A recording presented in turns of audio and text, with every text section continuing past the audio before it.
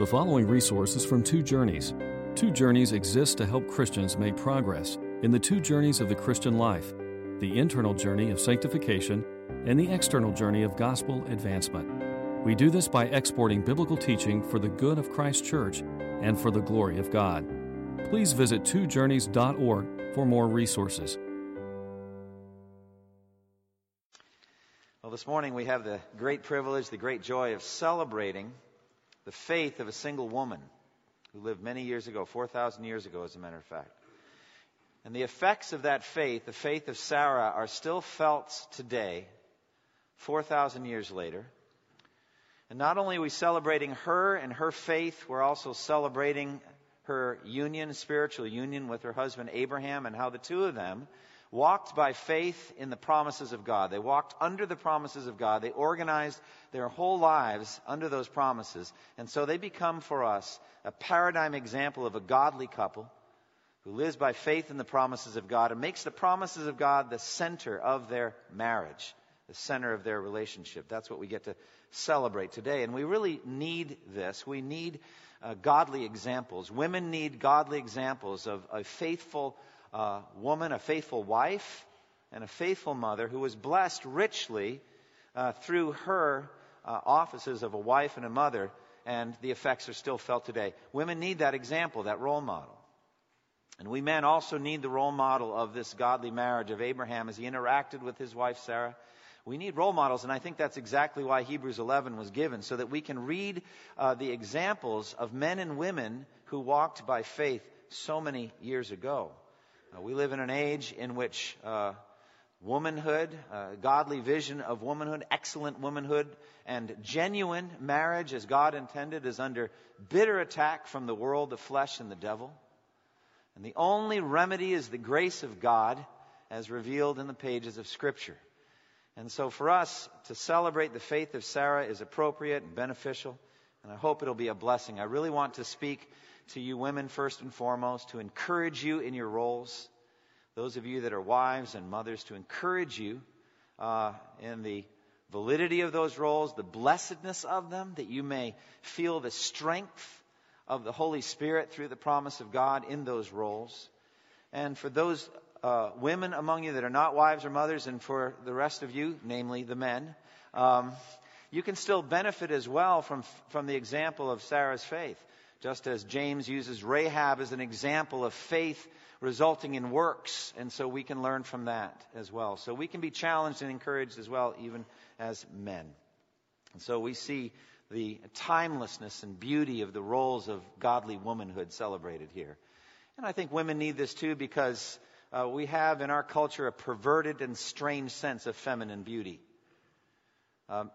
Literally billions of dollars are spent in our country, in the West in general, on artificial feminine beauty, whether in cosmetics or, Botox, surgical adjustments, all of it trying to stem the ravages of time.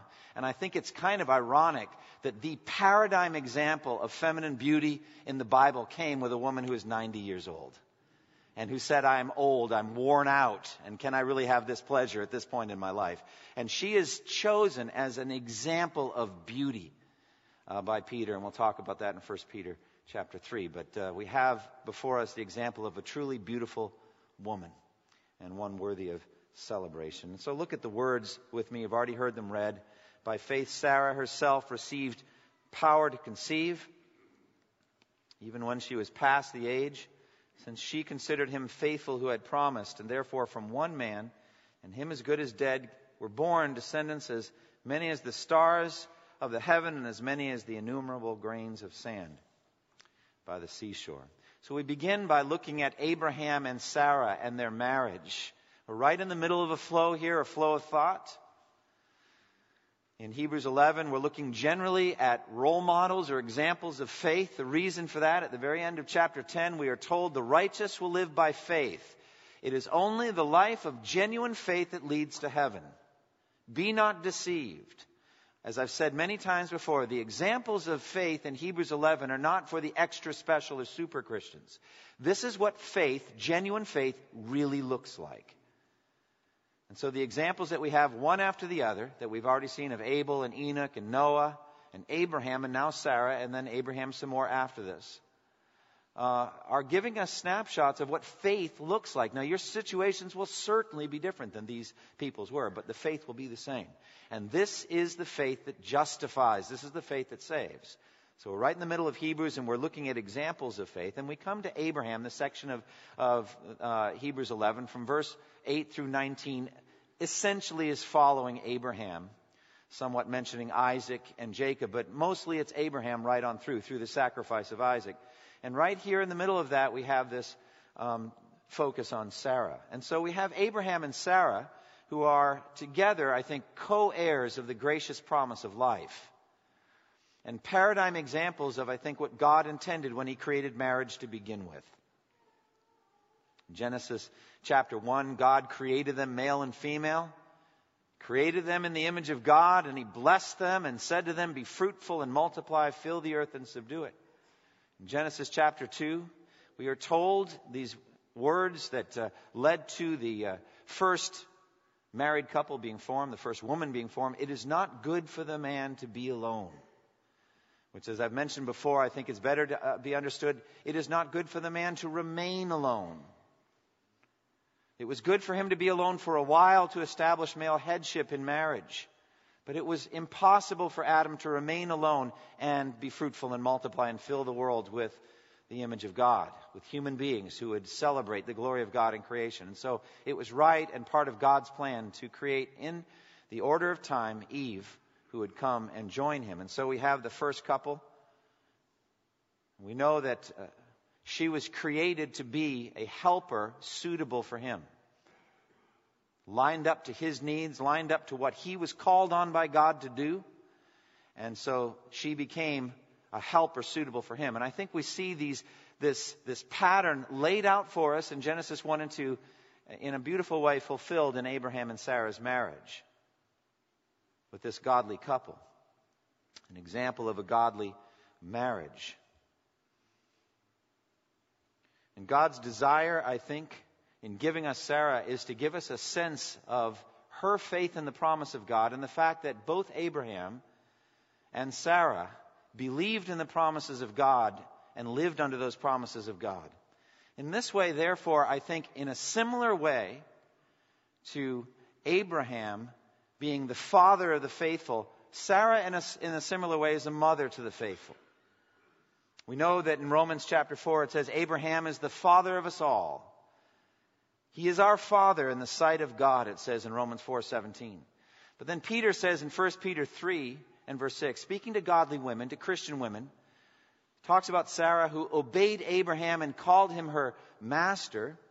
"You are her daughters, if you do what is right and do not give way to fear." So there, Sarah is a paradigm example of a godly woman to other godly women. If you want to be a godly woman, be like Sarah. She is your mother. But then even more mystically and more powerfully, the Apostle Paul in Galatians chapter 4 talks about two women, Hagar and the free woman. She's never named there Sarah, but it's clearly Sarah. And saying that we as children, as Christians, as children of the promise, having believed the promise of life in Jesus Christ, we are sons and daughters of the free woman who is above. So it says in Galatians 4:31 that we are children not of the slave woman, but of the free woman. We are in that way, by faith in Jesus, children of Abraham and children of Sarah as well. So what an incredible example she is. And also Isaiah 51, verse 1 and 2. The prophet there says, "Listen to me, you who pursue righteousness and who seek the Lord." I hope that's you. I hope you are pursuing righteousness and seeking the Lord. Okay, well, this is for you then. Listen to me. Look to the rock from which you were cut and to the quarry from which you were hewn. Look to Abraham your father and to Sarah who gave you birth. When I called him, he was but one, and I blessed him and made him many. So here we have Abraham, the father of faith, and Sarah, in a beautiful way, the mother of faith. We also see in Sarah a woman who is indispensable to the promises, the specific promises that God had made to Abraham. God called Abraham in Genesis chapter 12, and He said, "Leave your country and and your homeland, your father's household, and go to the land I will show you. I will bless you. I will make all of your enemies bless you. Whoever blesses you, I will bless. Whoever curses you, I will curse. And through your offspring, all peoples on earth will be blessed. And then God also promised that he would have descendants as numerous as the stars in the sky and as countless as the sand in the seashore. And he was told that he would be a father of nations. Well, all of these things would come through Sarah. God intended to elevate and to glorify marriage, and specifically Sarah, that she would be the one through whom all of these promises could come true. Now, we know that Abraham had children through other women. We'll talk about that. We'll talk about Hagar. It wasn't a biological necessity that it be Sarah. It wasn't required that it be Sarah, biologically. He had children also through Keturah after Sarah had died. But I believe that God had chosen Sarah as Abraham's wife and elevated that pattern that he established from the very beginning. One man, one woman for life. And he chose her, and she would be his chosen vehicle, his chosen instrument, by which God would fulfill his promise to Abraham.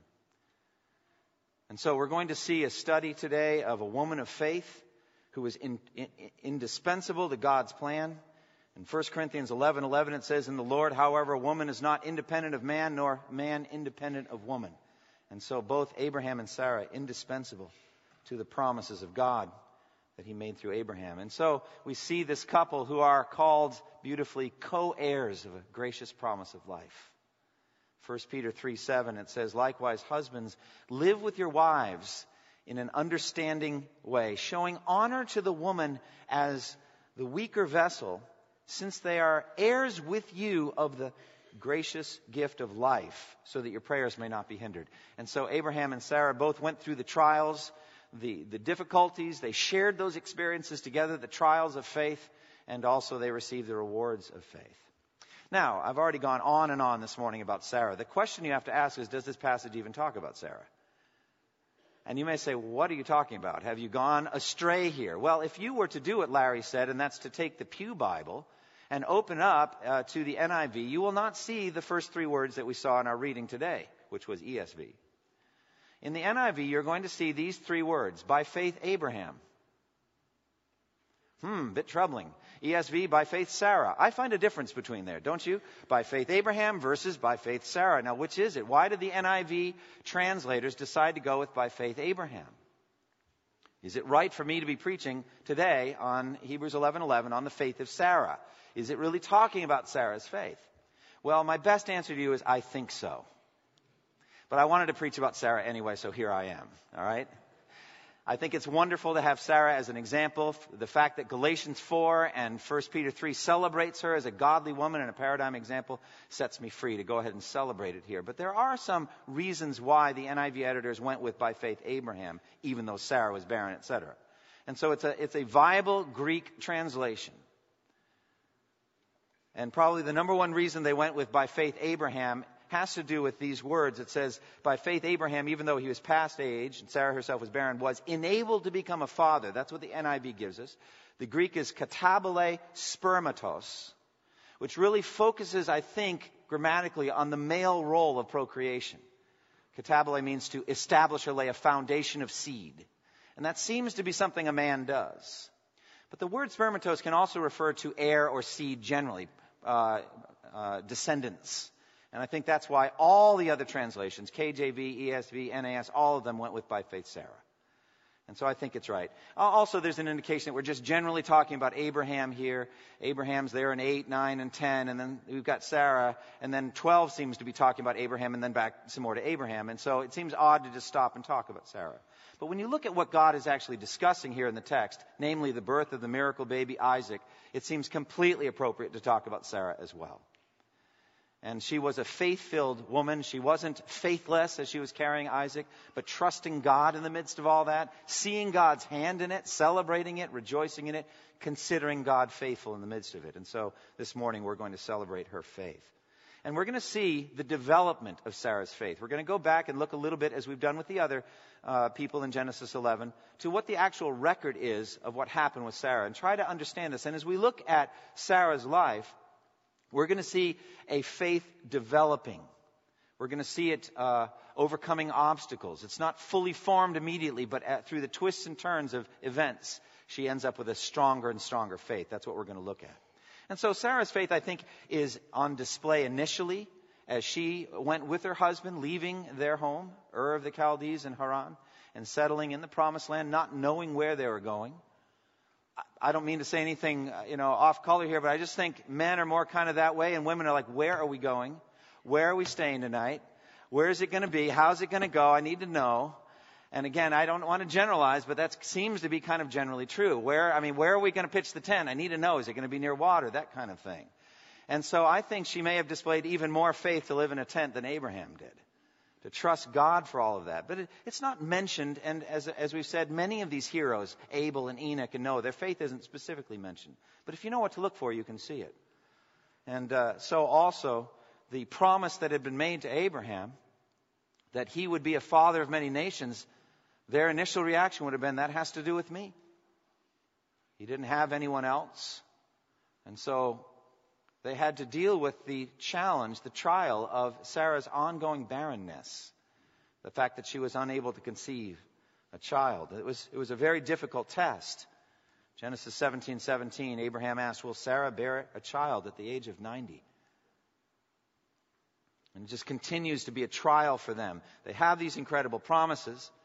They have stepped out in faith on them. But he was 75 years old, Abraham, when he received that. And then just as the years wear on, even the decades wear on, I'm sure the fact that she was barren became a bigger and bigger issue in their marriage and in their faith. It was a struggle for them. Genesis 15:2, Abram says, O sovereign Lord, what can you give me since I remain childless? The one who will inherit my estate is Eliezer of Damascus. So it's a burden. It was a challenge. I remain childless. We don't have any children. In case you haven't noticed, we don't have a son. And so it was a trial. And then at the beginning of chapter 16, that fateful chapter, Genesis 16, it starts the exact same way. Now Sarai, Abram's wife, had borne him no children. And so it was an ongoing trial. And there in Genesis 16, they take what I consider to be a faithless misstep. They stepped away from God's plan and God's purpose. And this is very instructive for us. I think it's very significant. There are other ways to look at all this, but I think in Genesis 16, it's pretty plain that what happened was that Sarah first and then Abraham took matters in their own hands according to their own wisdom and tried to fulfill God's good ends by their own fleshly means. You know the story. What happened was she was not giving birth, and the time of her being able to even do that probably was coming to an end. And so what are we going to do? How is this promise going to be fulfilled? And here's Hagar, her maidservant, says, well, tell you what, I will give you my maidservant, and you can have children by her. You can have a son by her. And so Abram listened to the voice of his wife, and he lay with Hagar, and she conceived and gave birth to a son named Ishmael. And it was nothing but a grief and a burden. And in the providence of God, ultimately, there will be descendants of Ishmael in heaven. Praise God. You can find it in Isaiah. Ask me afterwards what I'm talking about. But still, it was off message. And so instructive for us. How many times are you tempted to take hold of something? You see you think where God's going, what we're to do, but you take hold of the matter with your own fleshly wisdom and understanding and try to make it happen. It's a great temptation for pastors. We want a church to be successful as the Bible defines it, to go into pragmatism or to study the science of church growth, and by fleshly means to try to do it rather than just trusting in the Word of God is a great mistake. And so all of us as believers, we are tempted to do this. As Paul says in Galatians, having begun by the Spirit, are you now completed by the flesh? Is this how it happens? And I think that's what happened. I think they saw where they were going, but they didn't think they could get there. And so they go with Hagar. And you have to realize there's indications that God was intending Sarah all along. You remember earlier when Abram had lied about her and said, she is my sister, and Pharaoh was getting ready to take her as his wife. You remember that whole story. And God afflicted Pharaoh's household with diseases and warned him in a dream and all of that. And all of this stuff happened around that. Since Abram failed to protect his wife, God had to step in and protect her. But specifically, it was her procreation. It was Abraham and Sarah's marriage and their child, their bearing of a child, that God was putting a wall around and saying, she is set apart for my purposes. They should have learned then. God was going to do great things through Sarah. Just wait. Just wait. Wait on me and trust me. And boy, it's hard for us to wait, isn't it? You know, why was God making them wait? I think it's similar to what God was doing with Gideon. When he told Gideon, you have too many men here for me to win the battle. Send them home. That makes no sense at all. It just makes no sense. Well, it makes perfect sense if you see it through faith. God wants all the credit and all the glory for doing something astounding and amazing. And so in order to achieve that, he's going to wait for Sarah to get to be 90 years old, and then he's going to move out. He could have done it at 80, at 70, any time. But he does it in such a spectacular way that Galatians 4 can come in and say, Isaac was a miracle baby. He was born by the power of the Spirit of God and no other way. And so they just needed to wait on God's best, to wait on his plans and his purposes and not take matters in their own hands and do it in the fleshly way.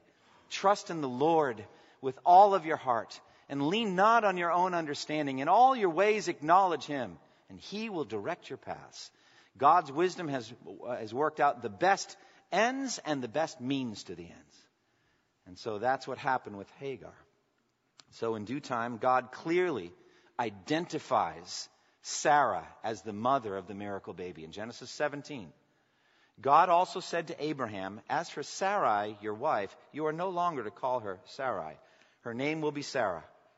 And I will bless her, and I will surely give you a son by her. And I will bless her so that she will be the mother of nations. Kings of peoples will come from her.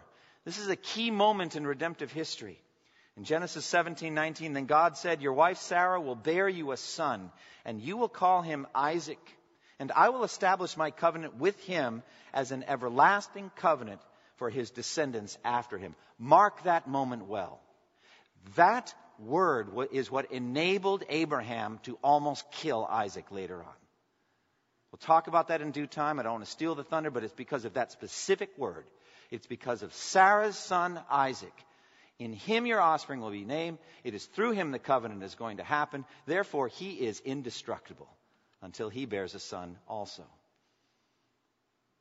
And so God made this promise. He was very clear. It's going to be Sarah. Now wait some more.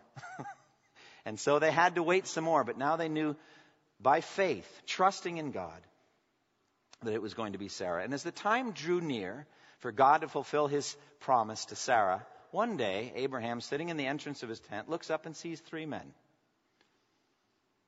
And the men come, and he greets them, and energetically, he and Sarah prepare to show hospitality to them.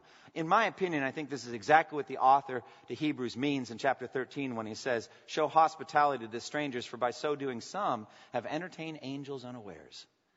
They didn't know who these 3 were per se. But in due time, I think Abraham probably figured it out. And the account is interesting. You have 3 men eating a meal and the Lord speaking to Abraham and Abraham answering. And so I think it doesn't ever say the angel of the Lord, but this is probably the pre-incarnate Christ, the angel of the Lord there with 2 other angels who are going to subsequently be sent down to Sodom and Gomorrah and see if the outcry there is so terrible. And so here is the angel of the Lord, the pre-incarnate Christ.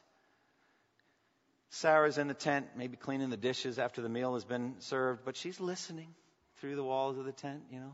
A little bit of sanctified eavesdropping. And so this exalted individual says, where is your wife Sarah? Oh, there in the tent, he said. Then the Lord said, I will surely return to you about this time next year. And Sarah, your wife, will have a son. Now, what could be clearer? Now we know not only the woman, but the time. This time next year, I will come and you're going to have a son by her. Now, Sarah was listening at the entrance of the tent. which was behind him. Abraham and Sarah were already old, well advanced in years, and Sarah was past the age of childbearing. Literally, the way of women had ceased with her. You know what I mean? And so it just was a biological impossibility at that point. So Sarah laughed to herself as she thought, after I am worn out and my master is old, will I now have this pleasure? So she has a rational appraisal of herself and her husband. She's been able to look in the mirror. She knows what she looks like. And she knows what he's like. And she's wondering, how is this going to happen? And so she just laughs. Now, there are a lot of different laughs in the Bible. A lot of different laughs. I mean, you can get the different kinds of laughs even in Jesus' statement in Luke. Woe to you who laugh now, for later on you will weep. But blessed are you who weep now, for later on you will laugh. So there is a laugh of grief and sorrow and under the wrath of God that is a laugh of unbelief. You know, laughing. For example, when Jesus goes to raise Jairus' daughter and all the mourners are there, and Jesus says, the little girl is not dead, merely sleeping. And they laughed at him. It's a laugh of unbelief. But then there's the laugh of true joy that comes. Isaac means laughter. And so, what kind of laugh was this? Well, we wouldn't know except how the Lord responded to it. The Lord said to Abraham, why did Sarah laugh? And say, will I really have a child now that I'm old? Is anything too hard for the Lord? I will return to you at the appointed time next year, and Sarah will have a son. So, this passage, Hebrews 11, will float away from us if we don't realize how much we are like the people in it. How imperfect they were and how imperfect we are. These are not perfect people of faith. Not everyone whose faith is celebrated in Hebrews 11 did everything by faith. Do you understand that? But they still had faith. Faith must grow. Faith must develop. 2 Thessalonians 1:3, we ought always to thank God for you, brothers, and rightly so, because your faith is growing more and more. Our faith must grow. How many times did Jesus call his disciples, "O you of little faith"? He wanted them to grow, and they did have to grow. And so throughout Hebrews 11, we have examples of flawed men and women who made huge mistakes. And frankly, it's hard sometimes to see how they exhibited faith. We'll get to it in due time, but I don't want to talk any more about details. But just by faith, Isaac blessed Jacob and Esau. Well, you know that story. We'll get to that in due time. But it's hard to see how faith was operating there as the blind Isaac's putting his hands on the wrong son. It's hard to see faith in Moses' murder of the Egyptian, looking left and right and hiding him in the sand. That doesn't sound like a faith-filled action to me. Frankly, similar to what we have in our text here. A man trying to take matters in his own hands and deliver the people himself. And he couldn't do it. Or Gideon's, let's go to Gideon's second fleece. The first fleece maybe I get, but the second one, and God's so patient, goes ahead and does the opposite thing with the dew and the fleece and all that. These are not superstars of faith. These are just ordinary men and women just like you and me. Samson's love for odd women. A moral failure of his. An Achilles heel. His love for prostitutes. And of course, David and Bathsheba. Not everything that these examples of faith did was by faith. And I think that's precisely why Hebrews 11 is written. It's because our faith isn't complete. Our faith needs to grow. That's why Hebrews 11 was written. It's because ordinary believers like us need to grow in faith and get stronger in our faith so that these examples are given. And so God corrected Sarah. Why did Sarah laugh? And say, will I really have a child now that I'm old? Is anything too hard for the Lord? I will return to you at the appointed time next year, and Sarah will have a son. Now, I think that second statement of the promise is key. We don't hear the promises of God just once and that's all. We need to hear them again and again and again. And the more important the promise is, the more you need to hear it. You need to hear the gospel of Jesus Christ again and again.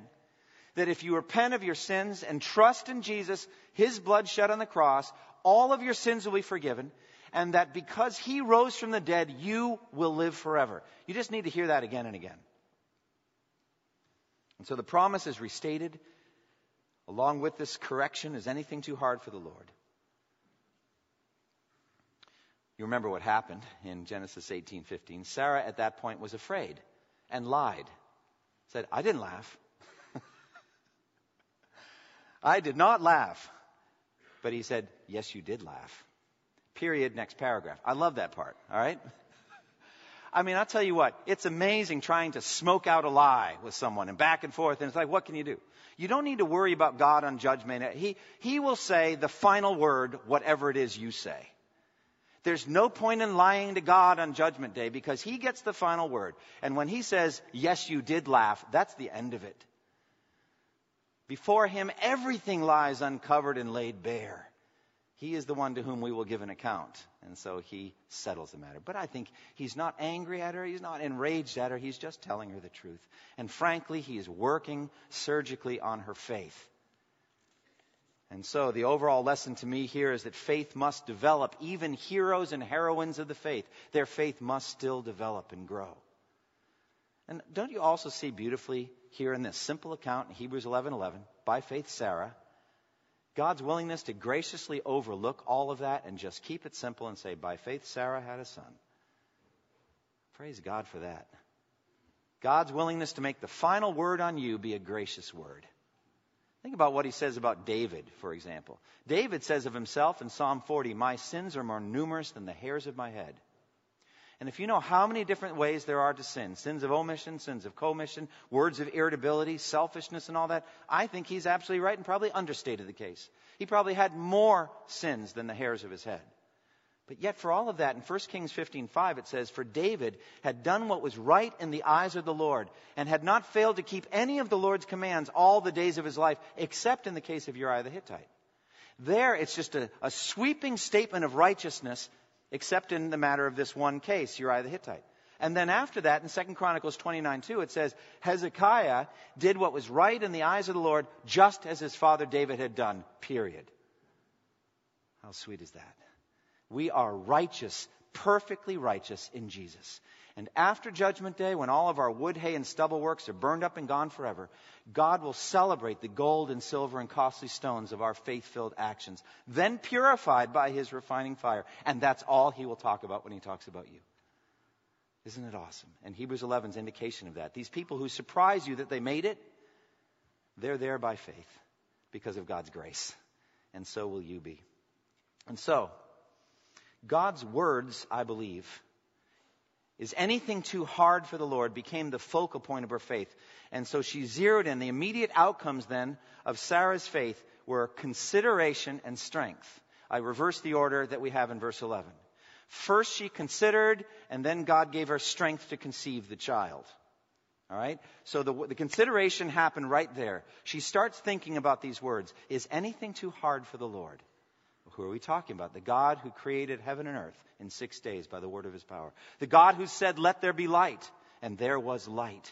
This is the God who created the Garden of Eden, the God who put the first man, created out of the dust of the earth there, and then created the woman out of the part of the man. This God can do anything. This is the same God who destroyed the whole world by a flood, but rescued Noah and then repopulated the earth through that one family. Is there anything too difficult for the Lord?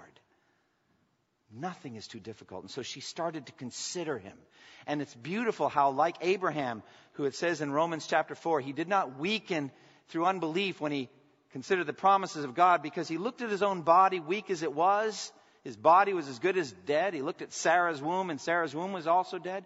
But he did not waver through unbelief concerning the promises of God, but was strengthened in his faith and gave glory to God, because he was convinced that God was able to do what He had promised. So much of it is the battle for the mind. By faith he's thinking. By faith she is reasoning out. Can God keep this promise? Could God actually give me at age 90 a baby? Could he? Yeah, I think he could. Nothing is too difficult for the Lord. And then he said again, at the appointed time, I'll return, this time next year, and Sarah will have a son. There was something in the way he said it, something in the words, something powerful. It just moved in my heart, Sarah would say. And her faith just started moving. She said, I think it's going to happen. Faith is the assurance of things hoped for. I want it to happen, and I think it will happen. As a matter of fact, I know it will happen. It's just a matter of time now. God can do this. God can do anything. And so she considered him faithful. And we sang earlier, great is thy faithfulness. God keeps all of his promises. It says in 2 Timothy, if we are faithless, he will remain faithful, for he cannot deny himself. It would be a denial of himself to break this promise, and he will not do that. So she considered him faithful, the one who had made the promise. And notice, the focus wasn't even on the promise. It wasn't baby, baby, baby. It was God. God can do this. And because of God, then I'm going to have a baby. And so that's the process. And so we also, as believers in Christ, we need to go through that same kind of mental process. Look at the promises of God. And at the end of the message, in a moment or two, I'm going to lay out some of the promises. And I want you, in every case, to consider God faithful who had made that promise. And so, secondly, she received strength to conceive children. She received strength. It's very much like in Luke chapter 1 when Mary, the virgin, had never been with a man. Gabriel says, you're going to have a son. She says, how can this be? I've never known a man. And the angel answered, the Holy Spirit will come upon you, and the power of the Most High will overshadow you. And so the Holy One to be born in you will be called the Son of God.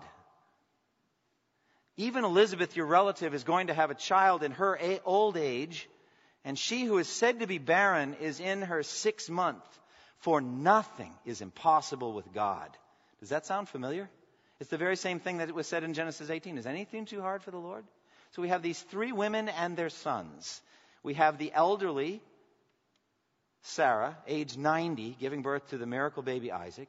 We have the elderly Elizabeth, barren all her life, beyond, again, the age of bearing children, giving birth to the miracle baby John the Baptist. And then the greatest miracle of them all, Mary the Virgin had never been with a man, and the Holy Spirit overshadowed her body. We should not underestimate the word strength. That God gave her strength to do this. It's a capability. It's a biological function that she did not have. We should not underestimate the connection of faith and the body, the impact of faith on your physical body. Colossians 1:29, the Apostle Paul, speaking of his ministry, says this, to this end I labor, struggling with all his energy which so powerfully works in me.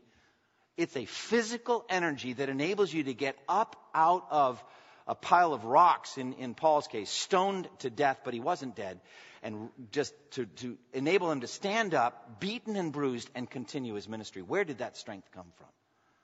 The weariness that can come over you in life, the physical fatigue even as you spend yourself for the Lord. Where does the strength and the energy come from? It comes from the Lord by faith. I think about one of my heroes in church history, George Whitefield, the last sermon he ever preached to a huge assembly. He was dying, worn out with years of service to the Lord. No microphone like this, standing up in front of thousands of people one more time. Goes up the stairs, standing there, and he's just barely able to stand. And he said, please wait, just wait. I'm waiting on God to strengthen me. And he just stood there. And God strengthened him. And he preached for 2 hours from the diaphragm to thousands of people. 2 hours pouring himself out. And then he went home and died.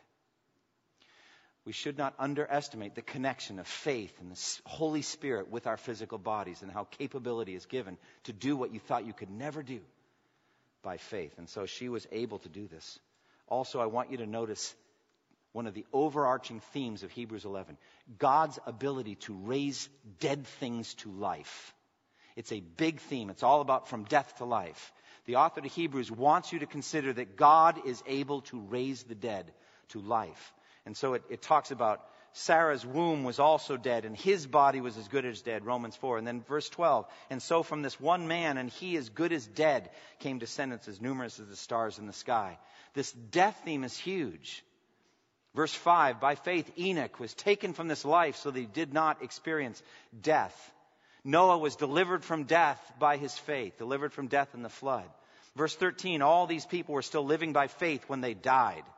Verse 19, Abraham reasoned that God could raise the dead. And figuratively speaking, he did receive Isaac back from death. Verses 20, 21, and 22, all of them are end-of-life scenes. Isaac at the end of his life. Jacob at the end of his life. Joseph at the end of his life. There are many other things that could have been chosen. But the author of Hebrews brings you right to the end of life to see what faith looks like right at the end of life. Verse 35, women received back their dead, raised to life again. Others were tortured and refused to be released so that they might gain a better resurrection. Verse 37, they were stoned, they were sawn in two, they were put to death with the sword. It's death, death, death. And more than that, it is God's ability to raise people from the dead and give them life. Friends, that is the promise that the author wants us to believe. We're not going to have a baby at age 90. That's not what's going to happen. But God is going to raise your body out of the grave. And if you can believe that great miracle of the gospel, that through faith in Jesus, you will live forever. I am the resurrection and the life. He who believes in me will live even though he dies. And whoever lives and believes in me will never die. Then he asks Martha, do you believe this? Oh, that question searches you. Do you have faith to trust that God can raise your dead body out of the grave? And if he can do that, he can do anything less than that in your life now. That's what the author is giving. Now, what is the ultimate outcome of Sarah and Abraham's faith? Well, descendants. She considered and she was given strength. And from that came Isaac, the miracle baby. And from Isaac, verse 12, descendants as numerous as stars of the heaven, as many as the innumerable grains of sand by the seashore. Because of Sarah's and Abraham's faith, God's promise came true. Long term, 75 people entered or lived in Egypt at the time of Jacob. When Jacob entered to be reunited with Joseph, there were 75 people at that point. When they left Egypt, 4 generations later, there were 600,000 men plus women and children. Added up, they were prolific. Read about it in 1 Chronicles. I'm thinking between, 2 to 4 million people. That's a lot of people in 4 generations. That's certainly more stars than Abram could have counted in that starry sky. God kept his promise, physically. But what about the spiritual promise? What about the fact that through Abraham, through his offspring, all peoples on earth will be blessed? The real blessing of Sarah's faith is Jesus. It's Jesus. Through that miracle baby Isaac, ultimately Jesus entered the world. As God had said to the serpent, I'll put enmity between you and the woman, and between your seed, your offspring, and hers. And he will crush your head. You will bruise his heel. Jesus is the ultimate outcome of Sarah's faith. We have, through this faith and Abraham's faith, we have a Savior. The one who came, who was born, whose birth we celebrate this time of year, who died on the cross for sins. And as a result of that, all peoples on earth are blessed. As John writes, after this I looked, and there before me was a great multitude that no one could count, from every tribe and language and people and nation, standing before the throne and in front of the Lamb. And they're wearing white robes, and they're holding palm branches, and they're saying, salvation belongs to the Lamb who sits on the throne and to our God. And they will be happy forever and ever because of faith, because of Jesus being born. The eternal impact of a single act of faith. Never underestimate. So, application. Come to Christ, trust in him, believe in him, embrace him again. You may have been justified by faith 25 years ago. Trust in Jesus still today. Amen? Embrace him by faith, love him by faith.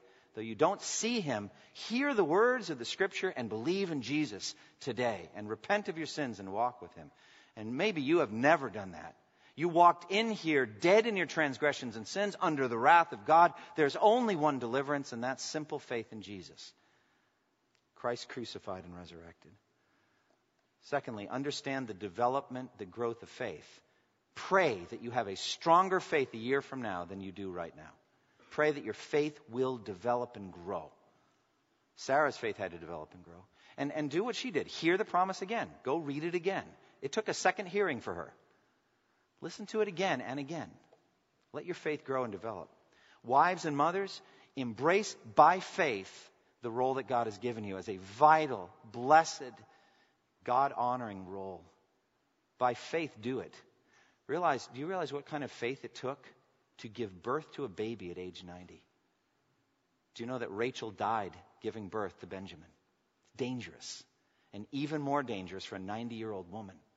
And so instead of giving way to fear, being afraid and all that, she trusted God through all those 9 months and through the delivery, and then for many years after that. She died at 127. So trusted God to raise Isaac. And so by faith, do your office of wife. By faith, do your office as mother. Do those things by faith. You can do them not by faith or do them by faith. I urge you to do them by faith to the glory of God. And husbands and wives, live your married lives together under the promises of God. Study the promises of God. Look at them. Don't worry saying, what shall we eat or what shall we drink or what shall we wear? For God is able to give you all those things. Seek first His kingdom and His righteousness, and all those things will be added to you as well. There's a promise of God. Do you consider God faithful who made that promise? Matthew 21:22. If you believe, you'll receive whatever you ask for in prayer. Do you consider Him faithful who made that promise? Can we see it in your prayer life as a husband and wife together? He has promised you, never will I leave you, never will I forsake you. Do you consider Him faithful who made that promise? You have asked for wisdom. It says if anyone lacks wisdom, he should ask God, who gives generously to all without finding fault, and it will be given to him. There's a promise. Do you consider Him faithful who made that promise? Because if you don't, James says, don't bother asking. Because God will not give to a double-minded man any kind of wisdom. So when you go ask God for wisdom, expect Him to give it to you. He has promised to protect you, to filter your temptation so that no temptation will come upon you except what is common to man. But God is faithful. He will not allow you to be tempted beyond what you can bear. But with the temptation, He will make a way of escape so you can stand up under it. Do you consider Him faithful who had made that promise? He has promised, Jesus has promised, all that the Father has given me will come to me. And whoever comes to me, I will never drive away. And this is the will of Him who sent me, that I shall lose none of all that He has given me, but raise them up at the last day. Do you consider Him faithful who made that promise, that none of God's elect who have come to faith in Christ will be lost, all of them raised at the last day? Do you consider Him faithful who promised a new heaven and a new earth, the home of righteousness? Study the promises of God. Husbands and wives, make the promises of God the center of your marriage together. And develop each other's faith. Husbands, if your wife is weak in faith, build her up by the Word. Wash her with the Word. Strengthen her faith so she's more believing a year from now than she is now. That's your role as a husband, as a shepherd of her soul. And wives, you're told directly in 1 Peter 3, if your husbands do not believe the Word, don't just read that in terms of non-Christian husband. There are times I don't believe the Word like I should. What should my wife do when I'm not believing the Word like I should? 1 Peter 3 tells what I should do. If your husbands aren't believing the Word, they may be won over without talk by the behavior of their wives when they see the purity and reverence of your life. Be like Sarah, who had a gentle and quiet spirit and who prayed and trusted, and you'll win over your husband. And then finally, be willing to overcome obstacles as you serve and wait on God. God is going to give you faith, and then He's going to test it. Why? To get stronger. Be willing to overcome obstacles, just as Abraham and Sarah did. Close with me, if you would, in prayer. Father, we thank You for the example of this godly woman, Sarah. We thank You for the way that she trusted You, the way You developed her faith. The way that it was stronger at the end than it was at the beginning. I thank you for that. Thank you that we are children of the free woman, not of the slave woman. I thank you that that points to salvation by grace, not by law. And I thank you for all the things that we've learned. Lord, help us to keep learning, and to soak in the truth. And more than anything, Lord, help us to trust in Jesus for the salvation of our souls. In Jesus' name we pray. Amen.